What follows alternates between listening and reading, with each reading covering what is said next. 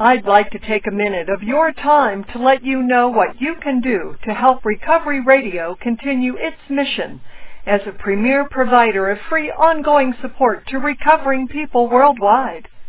Recently, our expenses have skyrocketed. The increase is powered by our increasing bandwidth and storage needs caused by the growing popularity of our programs.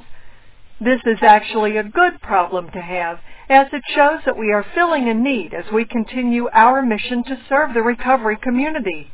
However, even good problems are problems that need resolutions, and this is where you come in. Recovery Radio has started a fundraiser to help defray our additional cost. Please surf on over to recoveryradio.net and click the donate button. Give whatever amount you can, and rest assured your donation will be used to keep Recovery Radio on air and on mission. Please become part of the solution and help us support the recovery community.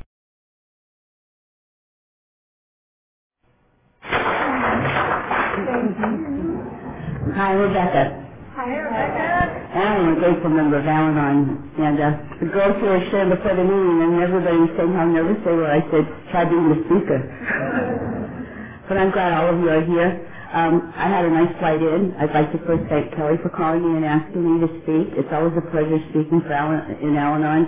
I was not grateful when I first came in, and when I flew in to Sacramento, I'm from Southern California, and it was such a beautiful flight, that short flight from San Francisco to here. And then I've never been to Sacramento, so when I flew in, it was just wonderful seeing all the land and all that. And I was far different from when I first came into the program. You know, the program has taught me to be here and present. Right now, they're probably done, but originally this meeting was supposed to start at 1 o'clock. And my sponsor and another Al-Anon, we were all speaking at 1 o'clock. So I talked to my sponsor this morning, and I talked to the Westing, and we all said at 1 o'clock, we're there. Unfortunately, at 1:30, I'm here. But it's okay. Anyway, I was not grateful when I first came into the program. I come from a family, I come from Hawaii, and I come from a family of 6 girls, and I am the middle child. I was always independent. When you come from a large family, I was born into a committee, so I definitely learned principles of both personalities way early in life. And it was always the strongest one won. That's how it went in our house. And so I came from, I did not come from alcoholism. My parents, both parents, did not drink. They did not do drugs. In fact, my dad was a minister. And being born to a family of 6, they were guilty, because my dad's church was not big enough for him to support his family, so he worked full time and also and did ministry. So my parents were always busy. So they would leave and we would go out and do prayer service and all this stuff. And you know, I would always say they would go out and heal the mass, and we'd be at home beating the crap out of each other. You know how girls are. You use my blouse, no I didn't, blah blah blah blah blah, and all that silly stuff. But they were always very, very supportive of us in school. Always very supportive. I would go into a range from early. I can always remember that I was always headstrong, you know, and that type of person leads into trouble. And I was that way from the get-go. And being from a large family, you learn to be independent very early. And it's you and you alone doing the business. But when we participated in school, my parents were there. When we did things and functions, my parents were there. We sang a lot. My dad, you know, we had a grand time. I remember when my dad we were already, 6 of us were here already, and he decided to go to college. And he would work a full-time job, come home, and every Friday he would take the whole family and we'd go down to Ala Moana, and that was the beach there, and we'd go swimming, and then after that we'd go to dinner. And I remember that. Now that I'm older, it's amazing how he did that. He made time for us. And it was always a family unit. But then we would go to the family parties. Now I love the family parties because I guess they were drinking there, and we had food. Drinking wasn't an issue in our house. So we'd go to these family parties, and they would have all my cousins and all the aunts and all the uncles. And when you're from Hawaii, we have a large extended family, big time. So we'd go to these luau's, and we'd go to these events, and We even go to funerals and had fun. You know, when you have your cousins, you're just having fun. And I had such a good time. And yeah, there was drinking there. Yeah, but it was not a problem. Every so often I'd hear my aunts yelling at their uncles and all that stuff, but as kids we enjoyed it. I loved it. I was attracted to the fun. I was attracted to the spontaneity of it all. And as I grew up, so I think I was in about the 7th grade and I had decided that I wanted to enter a private school. I was going to public school. My 2 older sisters were in private school at the time. And I decided that I was going to go to private school. And I had made that decision all by myself, you know. I chose that school because I liked the uniforms. I kept it simple even then. So I looked in the paper. I found out when the test was coming. I caught the bus, went down there, took the test, came home. And from that day on, I called the school to find out whether I was accepted or not. You know, I was not one of those shy Al-Anons. You know, I was very good on the phone, too good. It was a defect of character. And so I called every day. So I knew I was accepted before I got the letter of acceptance. And so now 3 of us are in private schools, and my parents are very, very proud. And I can tell you one thing about private schools. You know, the girls, and it was an all-girls school. It was a parochial school. And what I found out was this. I found out 2 things. The girls aren't good, they just pass, you know. And I found out that there were rich people in this world, you know, and they had cars early, and they had gifts early, and they came from big, beautiful homes, and, you know, the fathers were officers in the service, and they were CEOs, and all this good stuff. And I never thought less then. I thought, yeah, you know, and so they would get, you know, they would turn, and they would get their driver's license, and they would get a car, just like that. So being in a school like this, my parents allowed us to go out at school nights.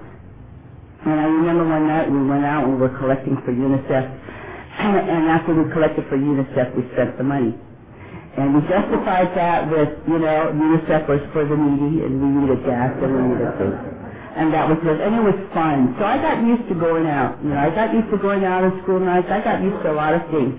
So after a few years, and I met some wonderful, wonderful girls, and we played sport. I love playing sports, and we played I played all kinds of sports, and I met a lot of nice people. Then after a few years, my parents couldn't afford for me to go there anymore, so I switched over to public school. But that summer, I met a group of girls that were so different.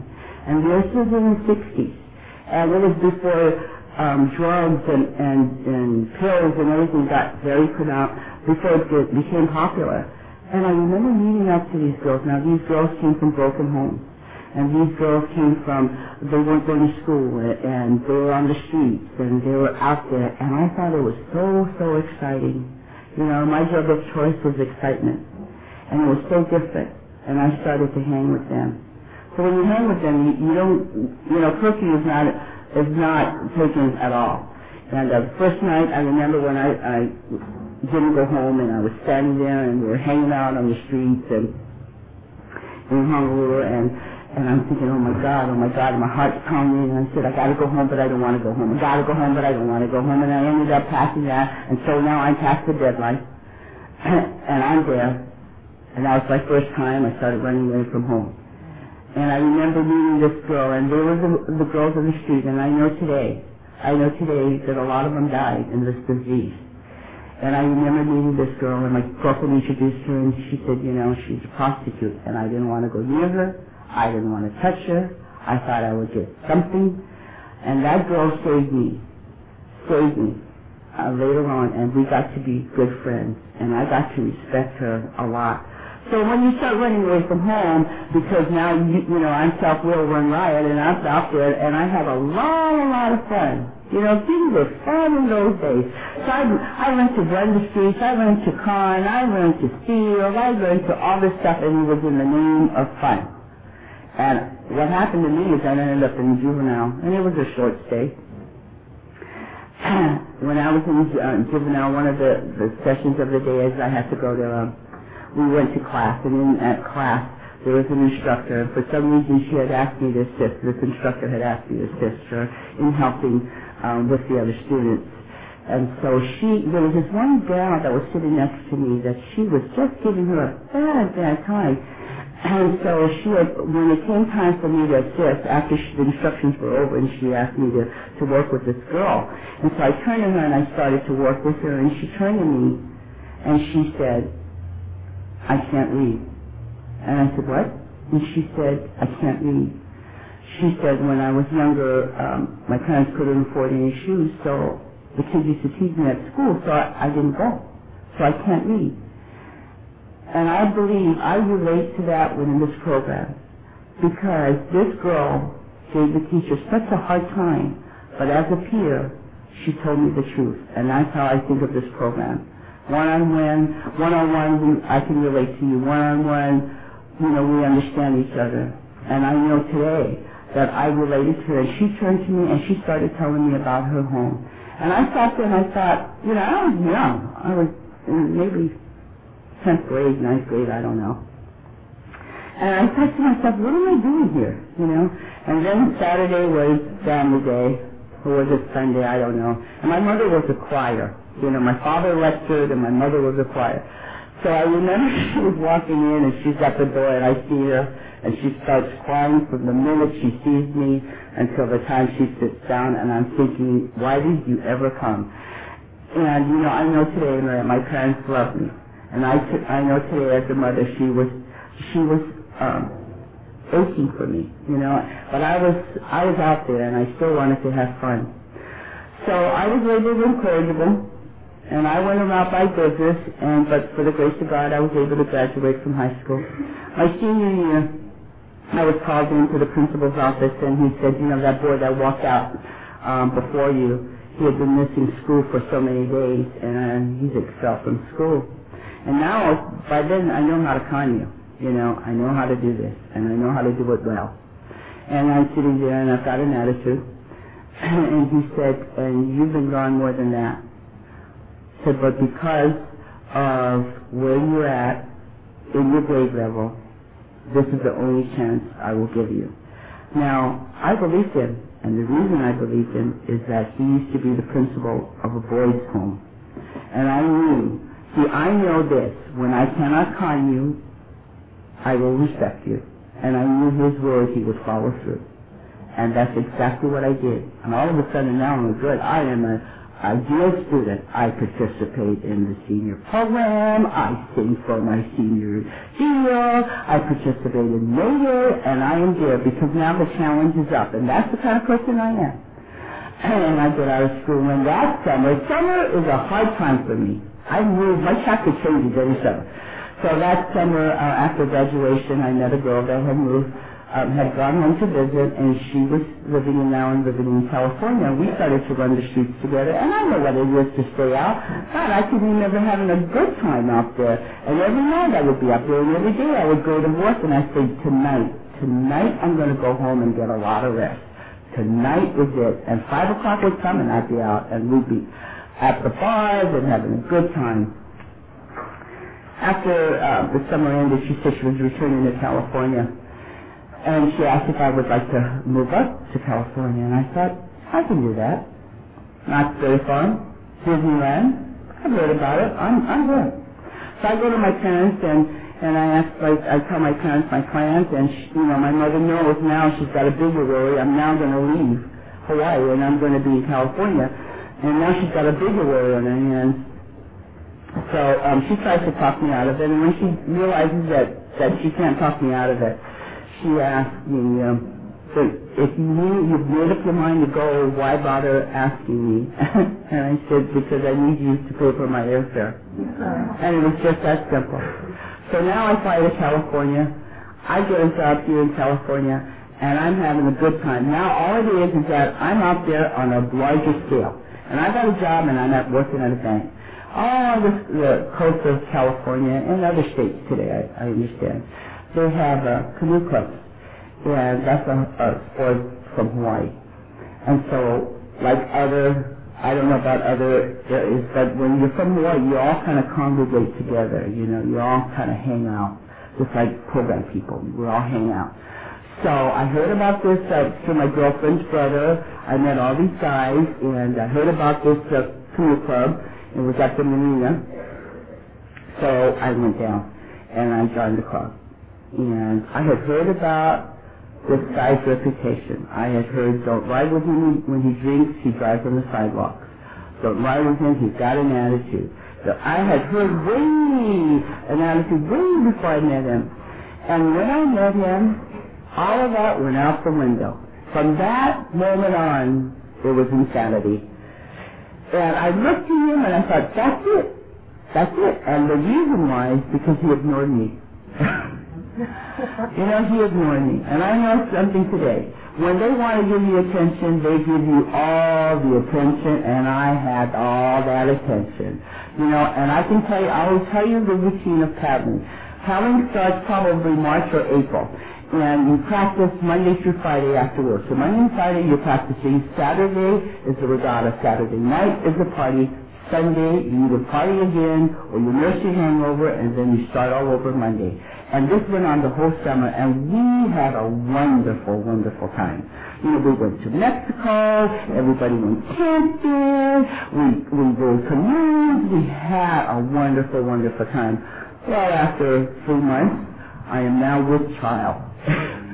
You know, and I don't ever remember him asking me to marry him. I just knew I had to plan this thing.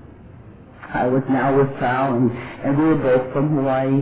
So I called my parents and I told them, and so I went out, and he was going to school then. He had just gotten out of the service, and he was going to school on the GI Bill and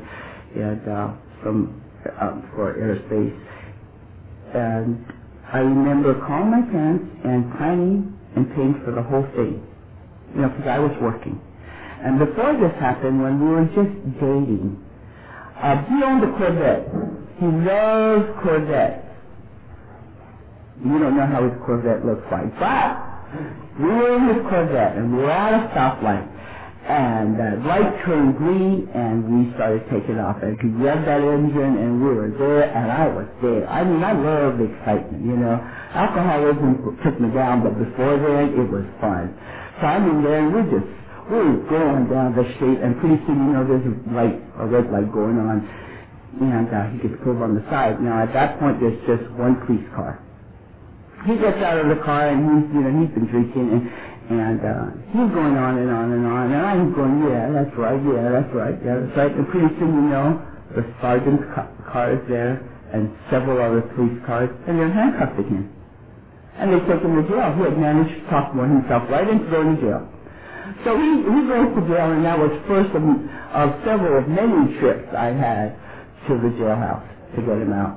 So, you know, all that stuff I did earlier was his stuff. Now I'm adult.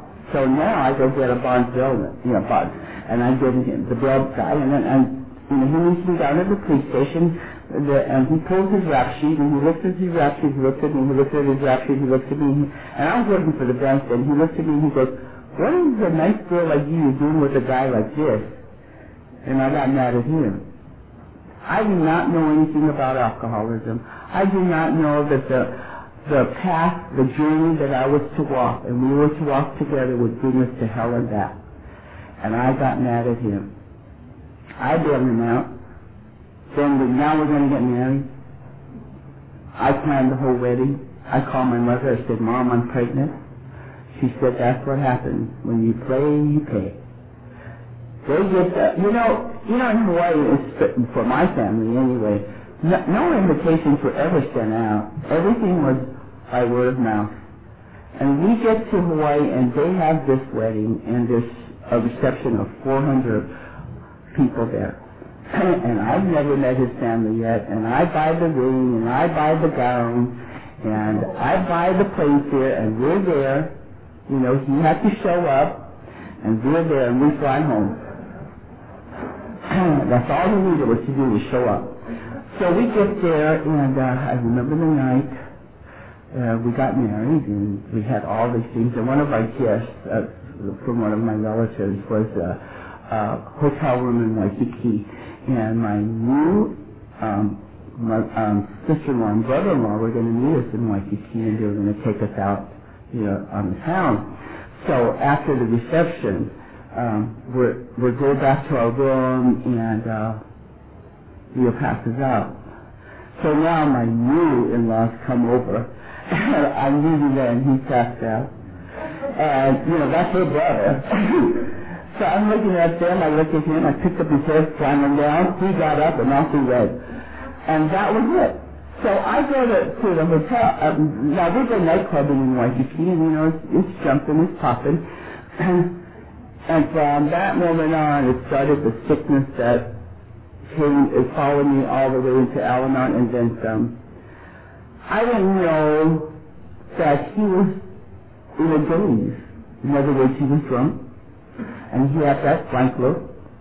And we were talking, we were all at the table and, having a good time, and he happened to turn. And he started staring at this woman. And that got my attention. I think he was in a blackout, but I don't know. So, and then I started to watch him. Now, he was a bar drinker, and he would be gone. Now, when you're not used to alcoholism, like I'm not used to alcoholism, those things upset me because now we're married. The days of playing around is over, and now we're going to, and I have this little boy, but I couldn't count on him. My father would come up to visit, and I couldn't count on him. Now I'm getting angry because now he's getting 502s, a lot. Now I'm getting real upset because, our main deal as pre-Al-Anons and Al-Anons is money. Money is it. So I've got all these financial problems going on. I got these kids, and I'm here tonight to tell you that the reason that, thank God for this program, is I took out my anger and resentment on my children. And I turned on them. So when he wouldn't come home, I was worried. I remember the first time he was gone, I called the policeman. The policeman came over to file a missing report. I didn't know where he was. I was worried. So the policeman comes in, and I make sure my house is neat. So, policeman comes in. He takes the report. He looks at me, takes the report, and he moves on. And I'm worrying. And I'm worrying at work.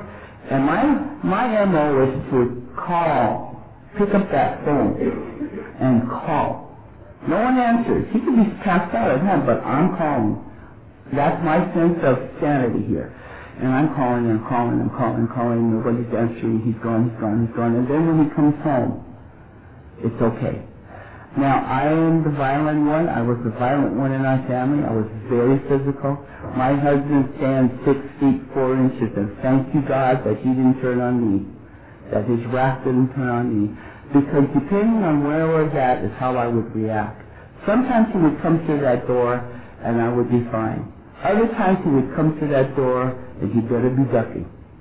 And I can remember him saying, he told me one time, he said, the guys at work were talking, and they were saying that when they come in from the bars, their wives would make me feel sorry for them and say, give them the sad story. He said, not me. When I come through that door, I better be ducking. And he never ever wanted to keep a gun in the house. Because I need that puppy.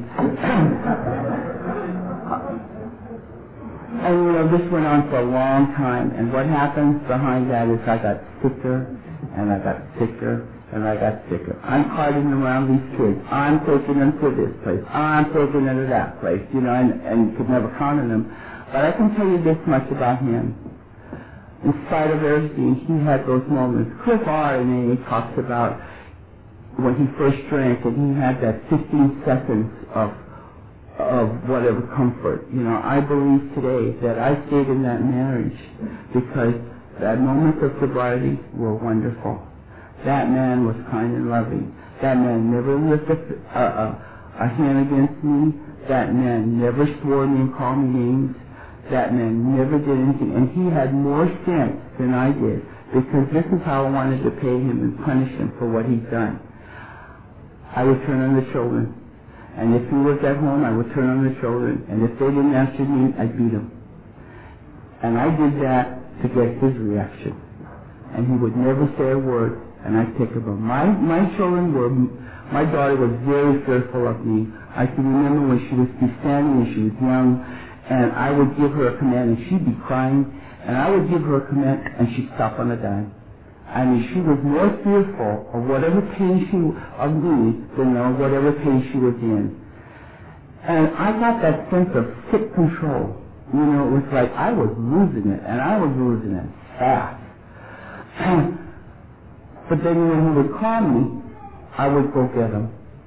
You know, wherever he would call me, I would go get him. If whether it be in jail or out of gas or something.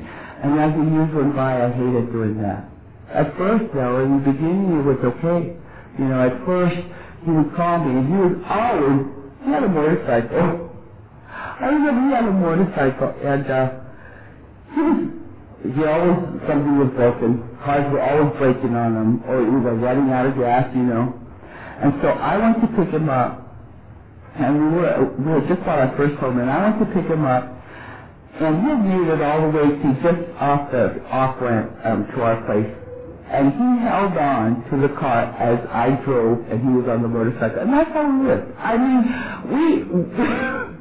we would pack up our stuff, and our cars would be packed with stuff, and we'd go, and we'd live, and we'd have fun.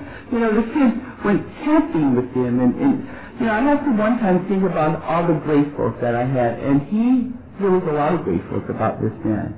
You know, because he was so spontaneous, I learned how to ski.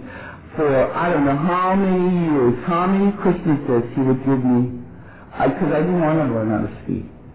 But he would give me, 1 year, a sweater.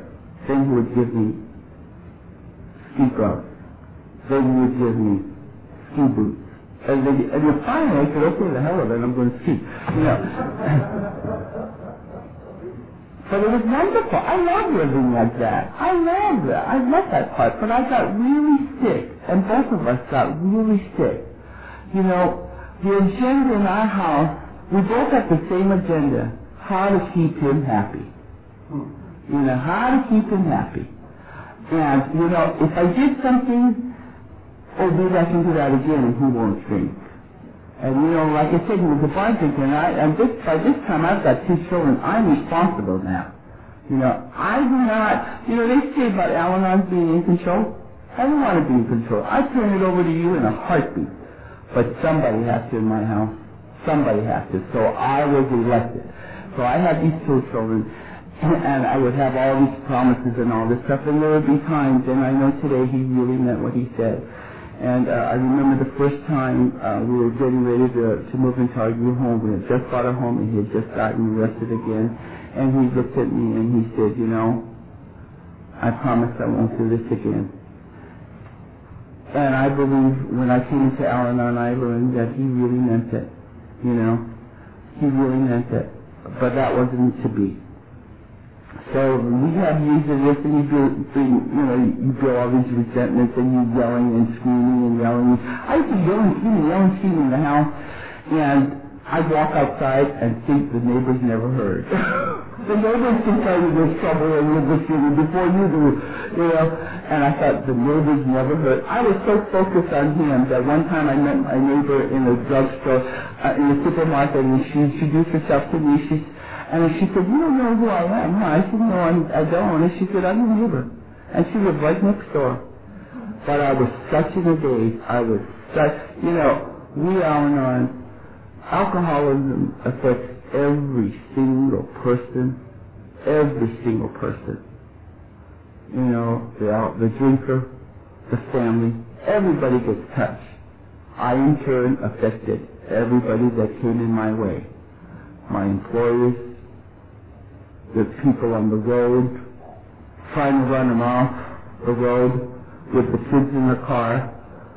You know, I came into this program and they said, you know, about insanity. I have a hard time with the steps because I couldn't understand what you're talking about as far as insanity. That was normal living for me.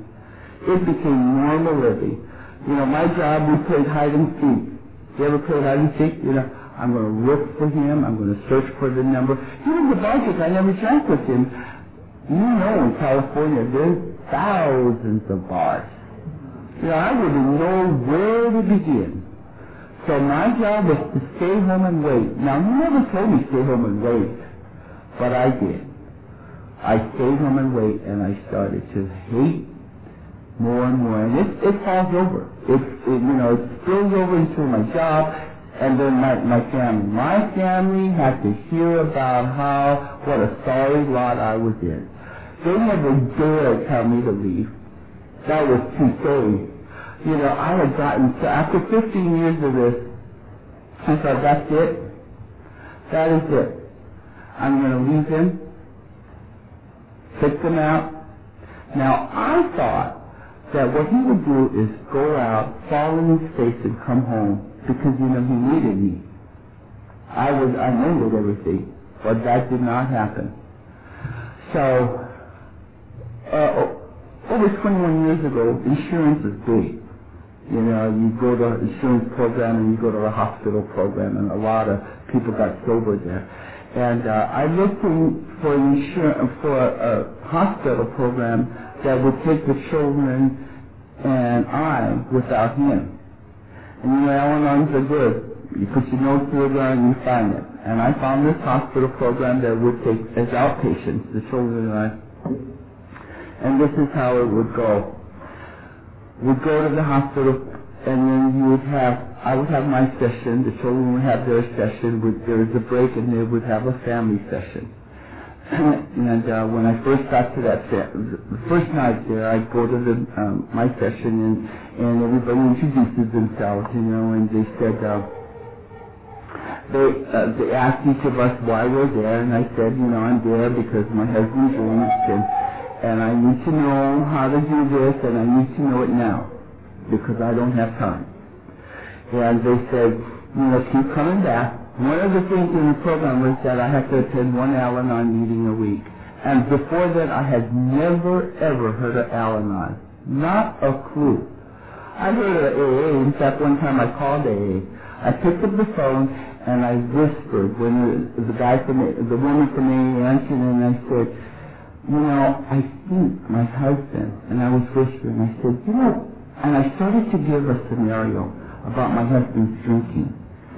And, and I was whispering, and I don't know why I was whispering, because my husband wasn't at home. Because, just in case I was wrong, what if he wasn't? What if it? I could be wrong. I could be wrong. Maybe not. So I was just far gone by then. And anyway, so I remember, so I go to this hospital program, and one of the sessions, these counselors, they know how to manipulate. So one of the sessions after, when the family got together, every family session there would be something, an issue brought up. And every single person, they would ask for an opinion, And so that night happened to be my night. And apparently my children said something in their session that the counselors felt was important for enough to bring up in the family session. And my children brought up that they were afraid of me, that I was too physical. And they wanted that brought up. So every single person, we're great for giving opinions. We can give you an opinion in a heartbeat. We're always critical of you. So everybody went around the room, and they were giving their opinions about, what you can do and what, how damage can be done about being physical and blah, blah, blah, blah, blah. And so when they were all done, I looked at them, I said, I will tell you this, and I will tell you this once. When I get to that point where I'm physical with you, I want to hurt you. I want to draw blood. I want to do everything that I can to hurt you. And that was it. And I had that thought in my mind, because you weren't going to change my mind. When we were ready to leave the hospital program, they have an exit interview. They have an orientation and exit interview. And my counselor said, and during the exit interview, he said, all the counselors got together, and when we discussed your case, he said, you are definitely different. He said, they never met such a person like me. And what happened was, and he pointed out a good thing that I never noticed before. He said, do you ever notice your children? He said, when you're sitting down and we ask them a question, they will turn to you. And whatever eye contact I make with them, or whatever facial expression I make with them, will tell them whether it's safe or not to answer. That's the disease of alcoholism. You know, and I never ever noticed. He said, you know, you run your family like a drill sergeant. Well, I have to. I mean, I have to get all these things done. And then go to work and then come home and then clean the house, because I thought if I was like his parents, his mom was, that it would be okay. You know, so my house was clean, and he was a clean person too. So my house was always clean, always immaculate. Bags were always packed. I was very organized, you know, and I have to look at the grace book when I got into this program. I benefited a lot from that, because when you have a full plate, you get real organized. And so I learned that from this counselor. And when things were good, one of the gifts that I have in this program is that I was able to sleep through the night, because I could not sleep through the night. 5 minutes would seem like 5 hours to me. You know, waiting for his car to come down the street. We all know the sound of their car.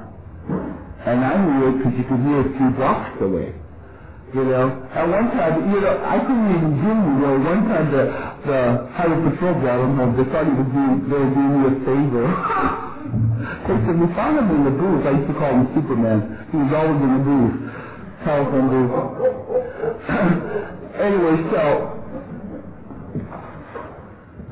you know, so what happened is that I started to sleep through the night. And that was such a gift. After a couple of months out of this hospital program, now I'm beginning, those feelings starting to come back again. I don't feel as good now. And I remembered Al-Anon. And I believe that hospital program cost my insurance company about $10,000 back then. And you know, I could have had Al-Anon for free. But it takes what it takes for me to get where I'm going. But I remembered Al-Anon, so I went to Al-Anon meetings. And I'm not like one of these Al-Anons that walked in and felt at home. I walked in because there was no place else for me to go. I did not know what you were sharing. I did not care about what you were sharing. I just had someplace to go. And I sat there, and little by little I started to hear you share, and I thought, I don't know how to share. You know when they asked me to share? I don't know how to share. Because you didn't say, what did he do today? You know, you never said, I couldn't talk about him, so why bother talking? I couldn't talk about negative, so why bother? So I just sat there, and you were talking about blue skies, flowers, and I thought you were crazy. You know, I thought I come from excitement, anger, resentment, and hate. And I now do that real well. So I kept coming back, and I kept coming back, and I kept coming back. And I found, I don't know about your meetings here, but in our meetings back there, a lot of our meetings, there's phone lists, you know, of Al-Anons that you can call. And I found that phone list, and I started to go down that list and call every single Al-Anon at that list. And I started to whine and whine and whine. And this Al-Anon said, I can't take your calls anymore, come on. I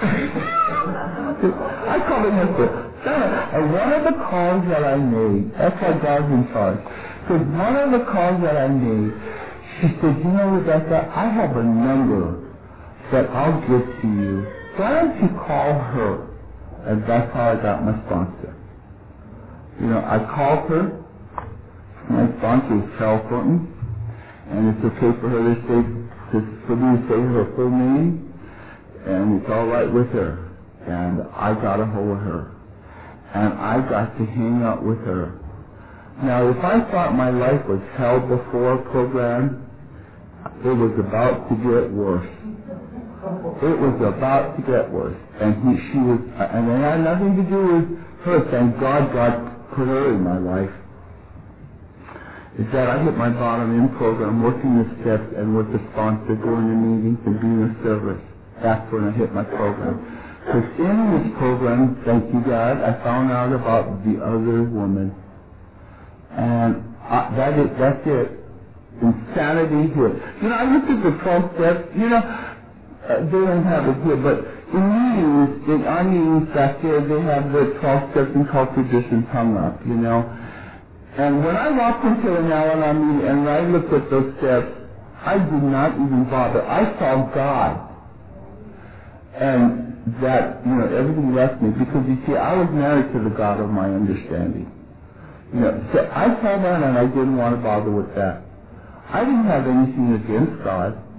It's just that I didn't go to Him. You know, and I was busy. So, if you're wondering why the 12 steps and 12 traditions are read at every single meeting, whether it be AA or Al-Anon, it's for dummies like me to finally listen to it. You know, dummies like me, because it took me the longest time to hear it. And so I decided that, anyway, I meet up with Carol, and she takes me under her wing, and she's very, very active in service, and she speaks a lot. So she would she started a meeting, her and I, she had been moved to the area. I believe she was there for me. She had just moved to the area, and she wanted to start her own meeting. So we did. She started her own meeting, and it was fun. And it's a podium participation meeting, so I am very comfortable at the podium. Everybody that shares at that meeting shares from this podium, from a podium. So anyway, we started that meeting, and she got very active. And so when she would go out to share, she still does that today. She would take a 10-minute speaker out with her, you know, and the 10-minute speaker would share for 10 minutes, and then she would share. So first time she asked me to go, I said, what do I do? I said, what do I do? She said, share for 10 minutes. She said, that's what a 10-minute speaker does. You stand up, you say what it was like, what happened, what it's like today, and you do it all in 10 minutes. And I learned to do that, you know, and it was scary.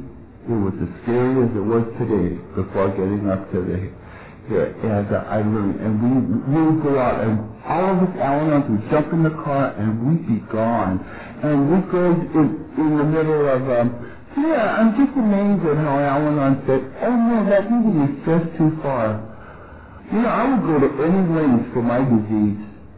You know, and she would remind me too, you went to any length for your disease, you better go to any length for your recovery. And that's just about it. And so we jumped in the car and we go down to just before San Diego, and we shared there. And it was so much fun because the fellowship is in the car, going to the meeting and coming back. You know, and listening. I don't know how many times I listened to her and her story, but I always got something out of that. Always. Now, you know, then when I found out about this other woman, now I wanted him back. You know, I didn't want him, but by God, I worked too hard. I didn't want you to have him either. So I set about to get him back, you know. Doing that is very hard.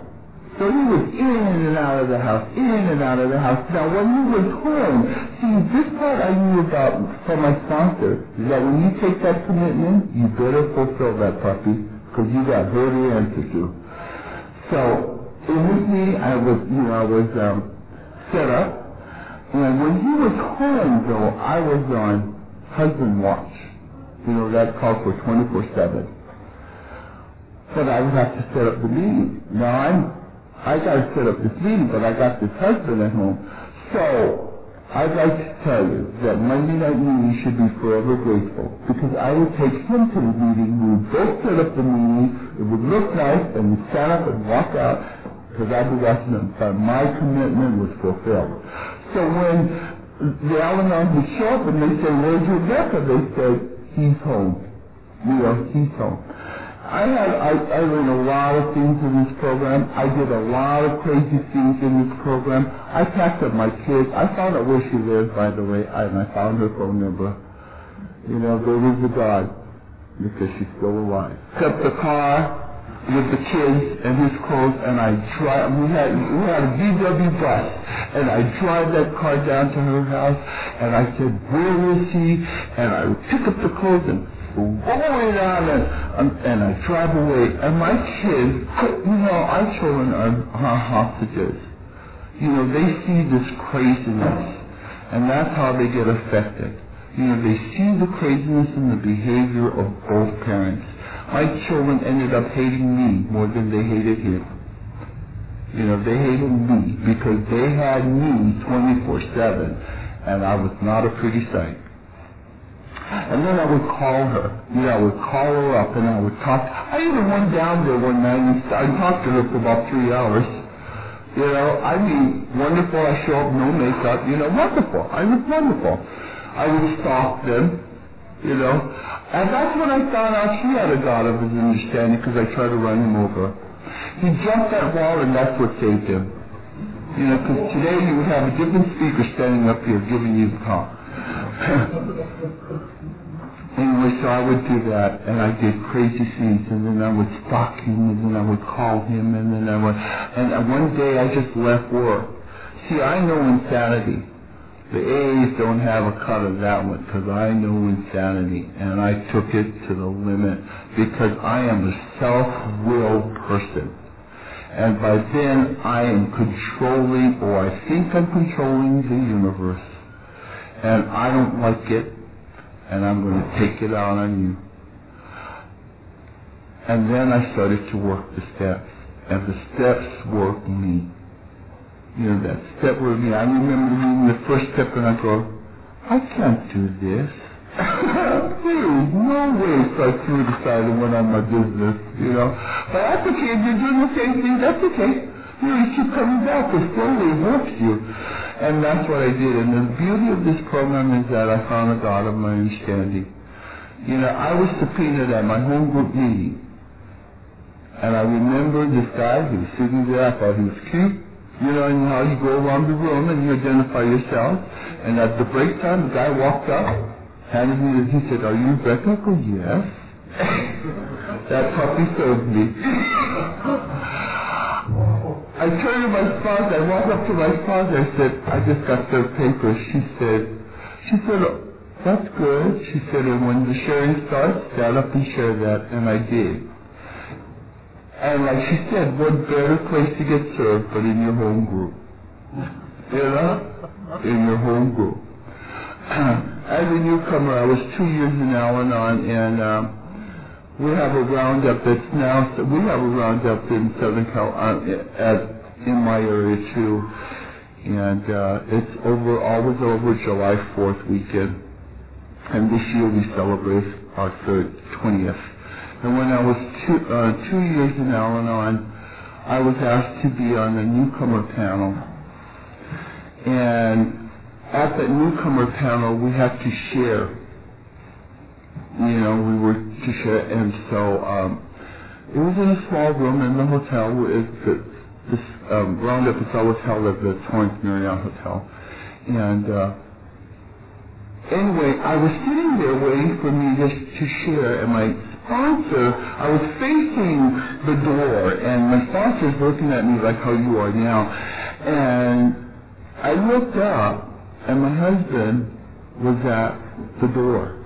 And he had his beer, and he was looking at me. And I looked at my sponsor, and I kept giving her the high five, you know. And she said, "You'll be fine. Don't worry, don't be nervous, you'll be fine." Not realizing that my husband was there. But see, by then, I learned to keep it in I and not you.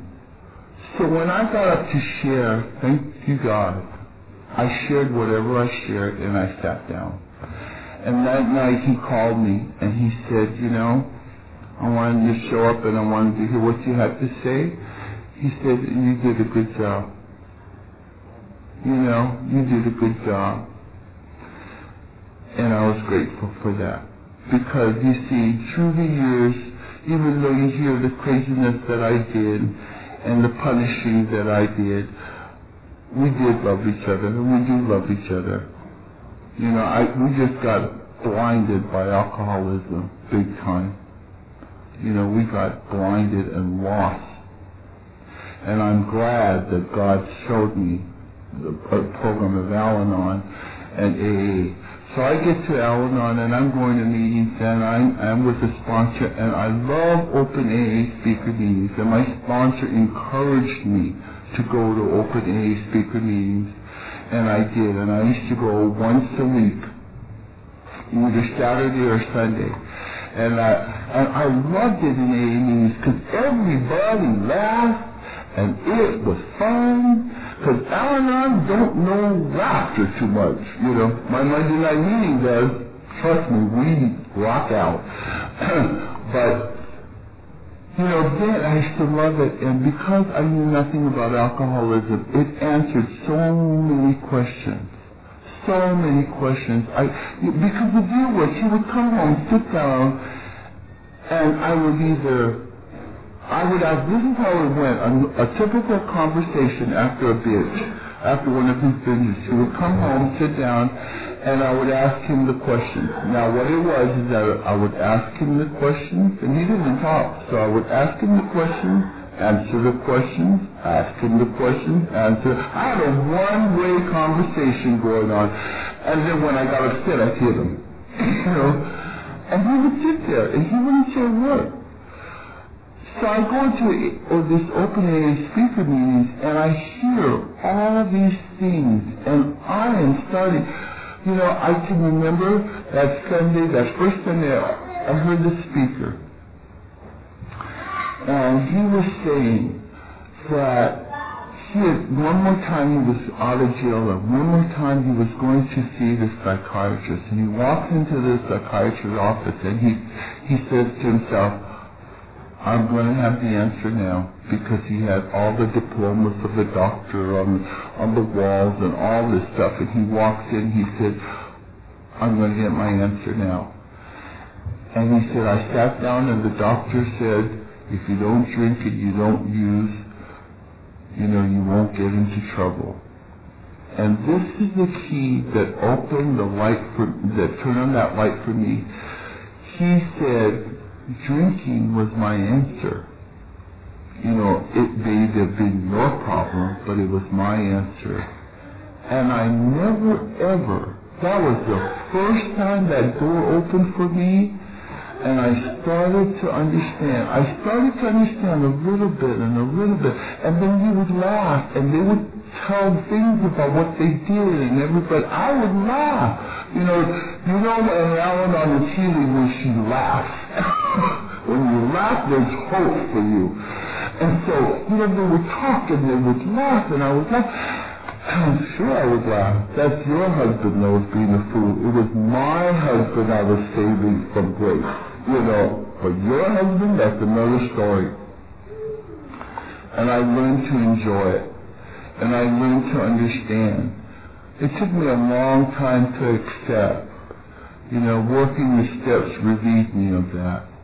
And I started to work the steps. I can tell you this, my recovery today is based on finding the beauty of this program, and the gratefulness that I share from you of this program is having a God of my understanding and the love of this program and working with others. I went to court a lot. I got a divorce. I went to court a lot.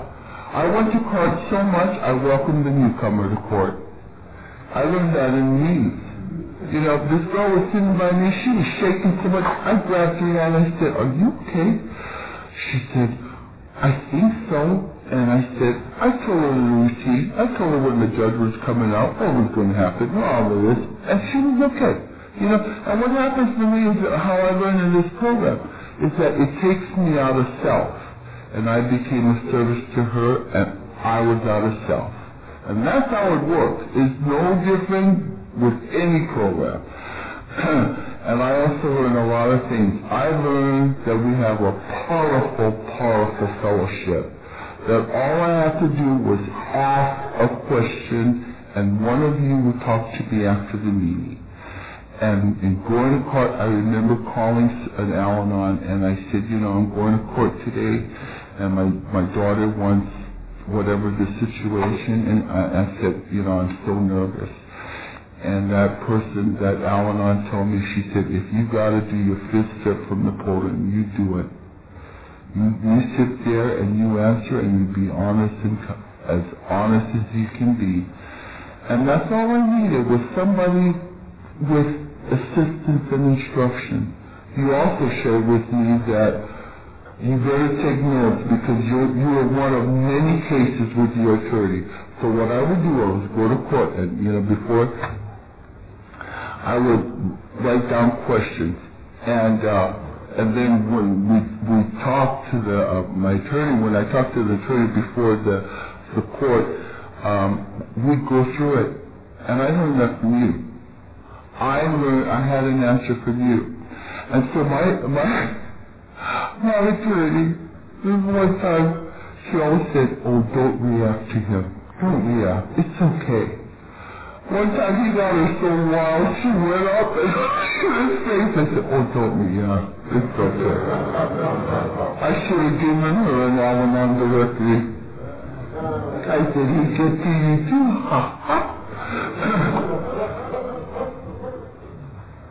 But I started learning to do, to be good to myself, and I started to take care of myself.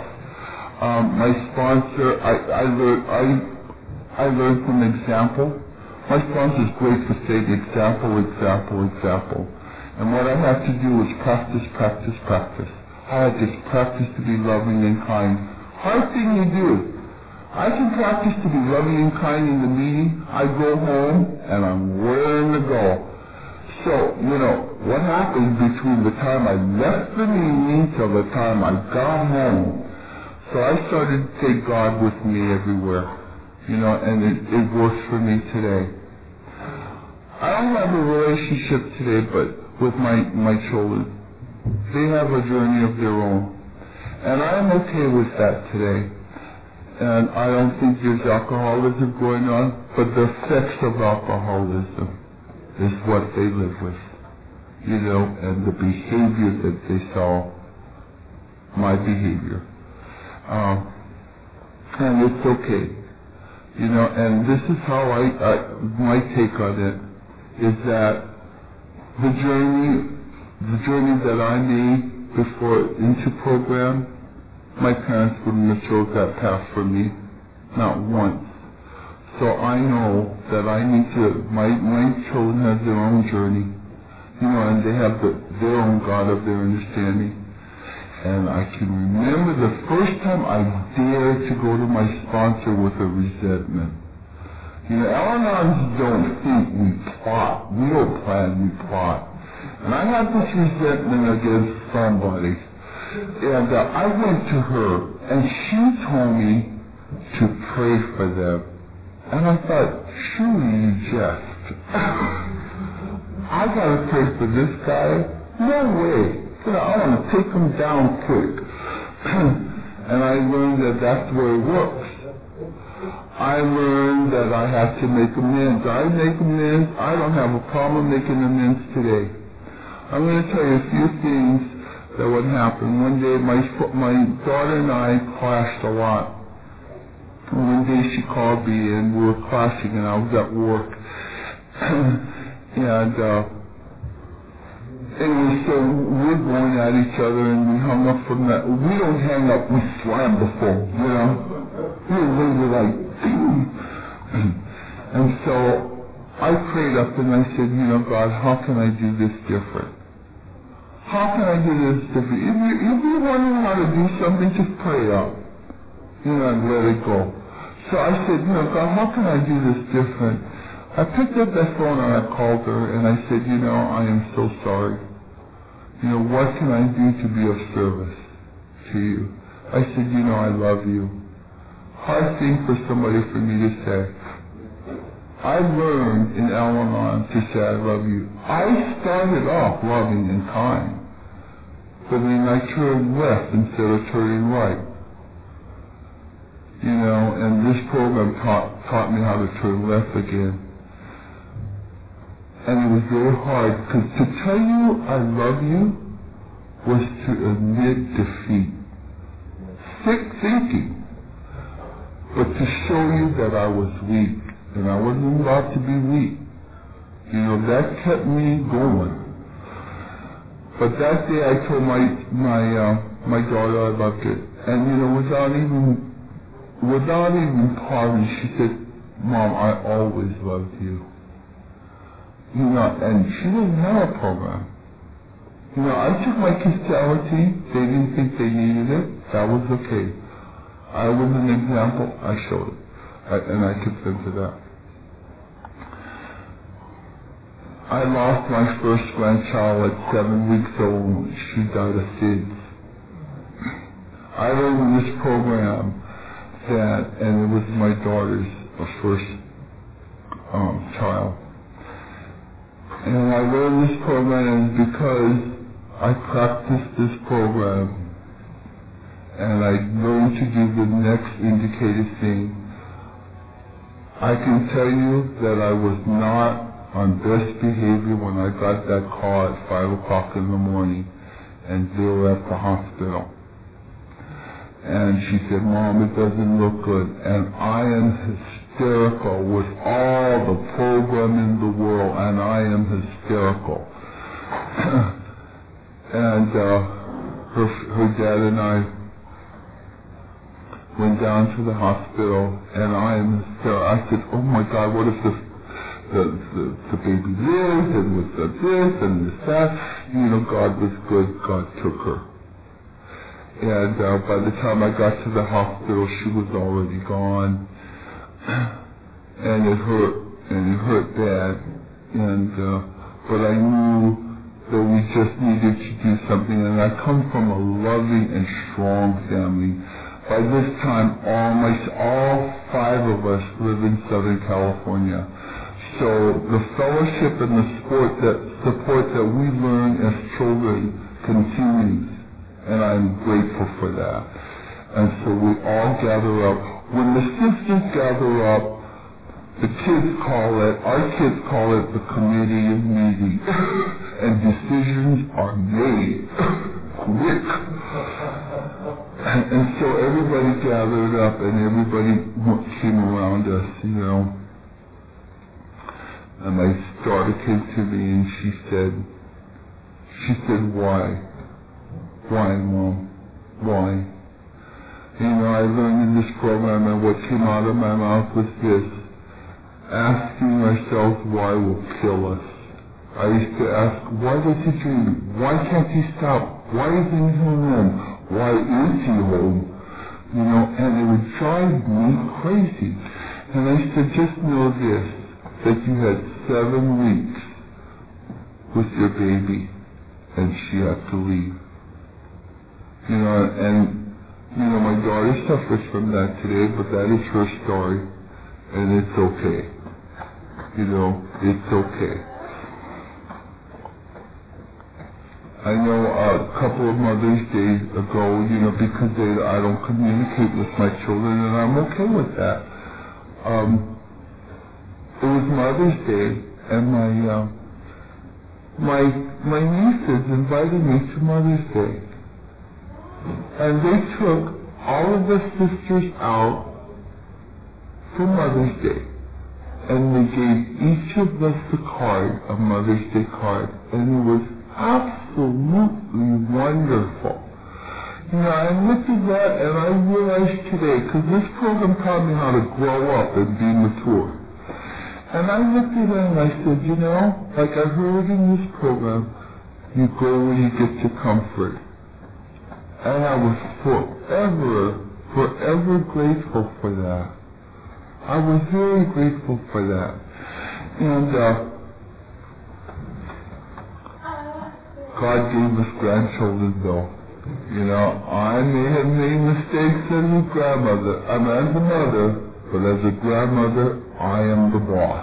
I am cool. They love me no matter what. I've got a total of 5 grandchildren, but I see on a regular basis street. And I am so grateful because I get to see him through my in-laws, through their in-laws. You know, it's not through my children, but through their spouses. And I love it. And my grandson, and he's 8 now, and he plays baseball. And our family's great baseball players. I mean, we're great. We love baseball.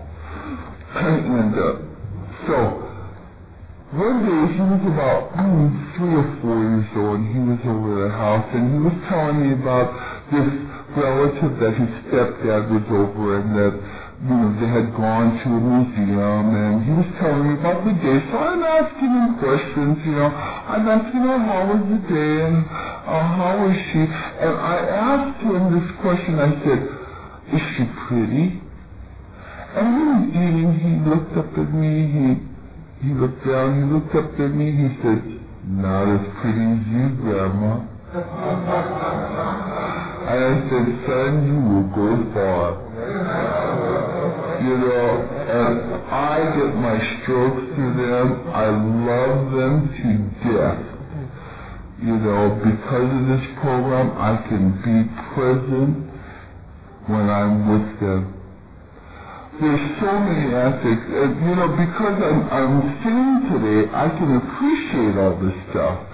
Him and his sister and another cousin were over the house one day, and I was busy cleaning, and my grandson goes, Grandma, you always work hard. You always work hard. I said, yeah, I guess I do. I said, that's okay, because when you get older, you can help Grandma work. And his sister, who was about 3 years younger, without skipping a beat, says, not me. And I said, you know, that's a woman with self-esteem. She's great.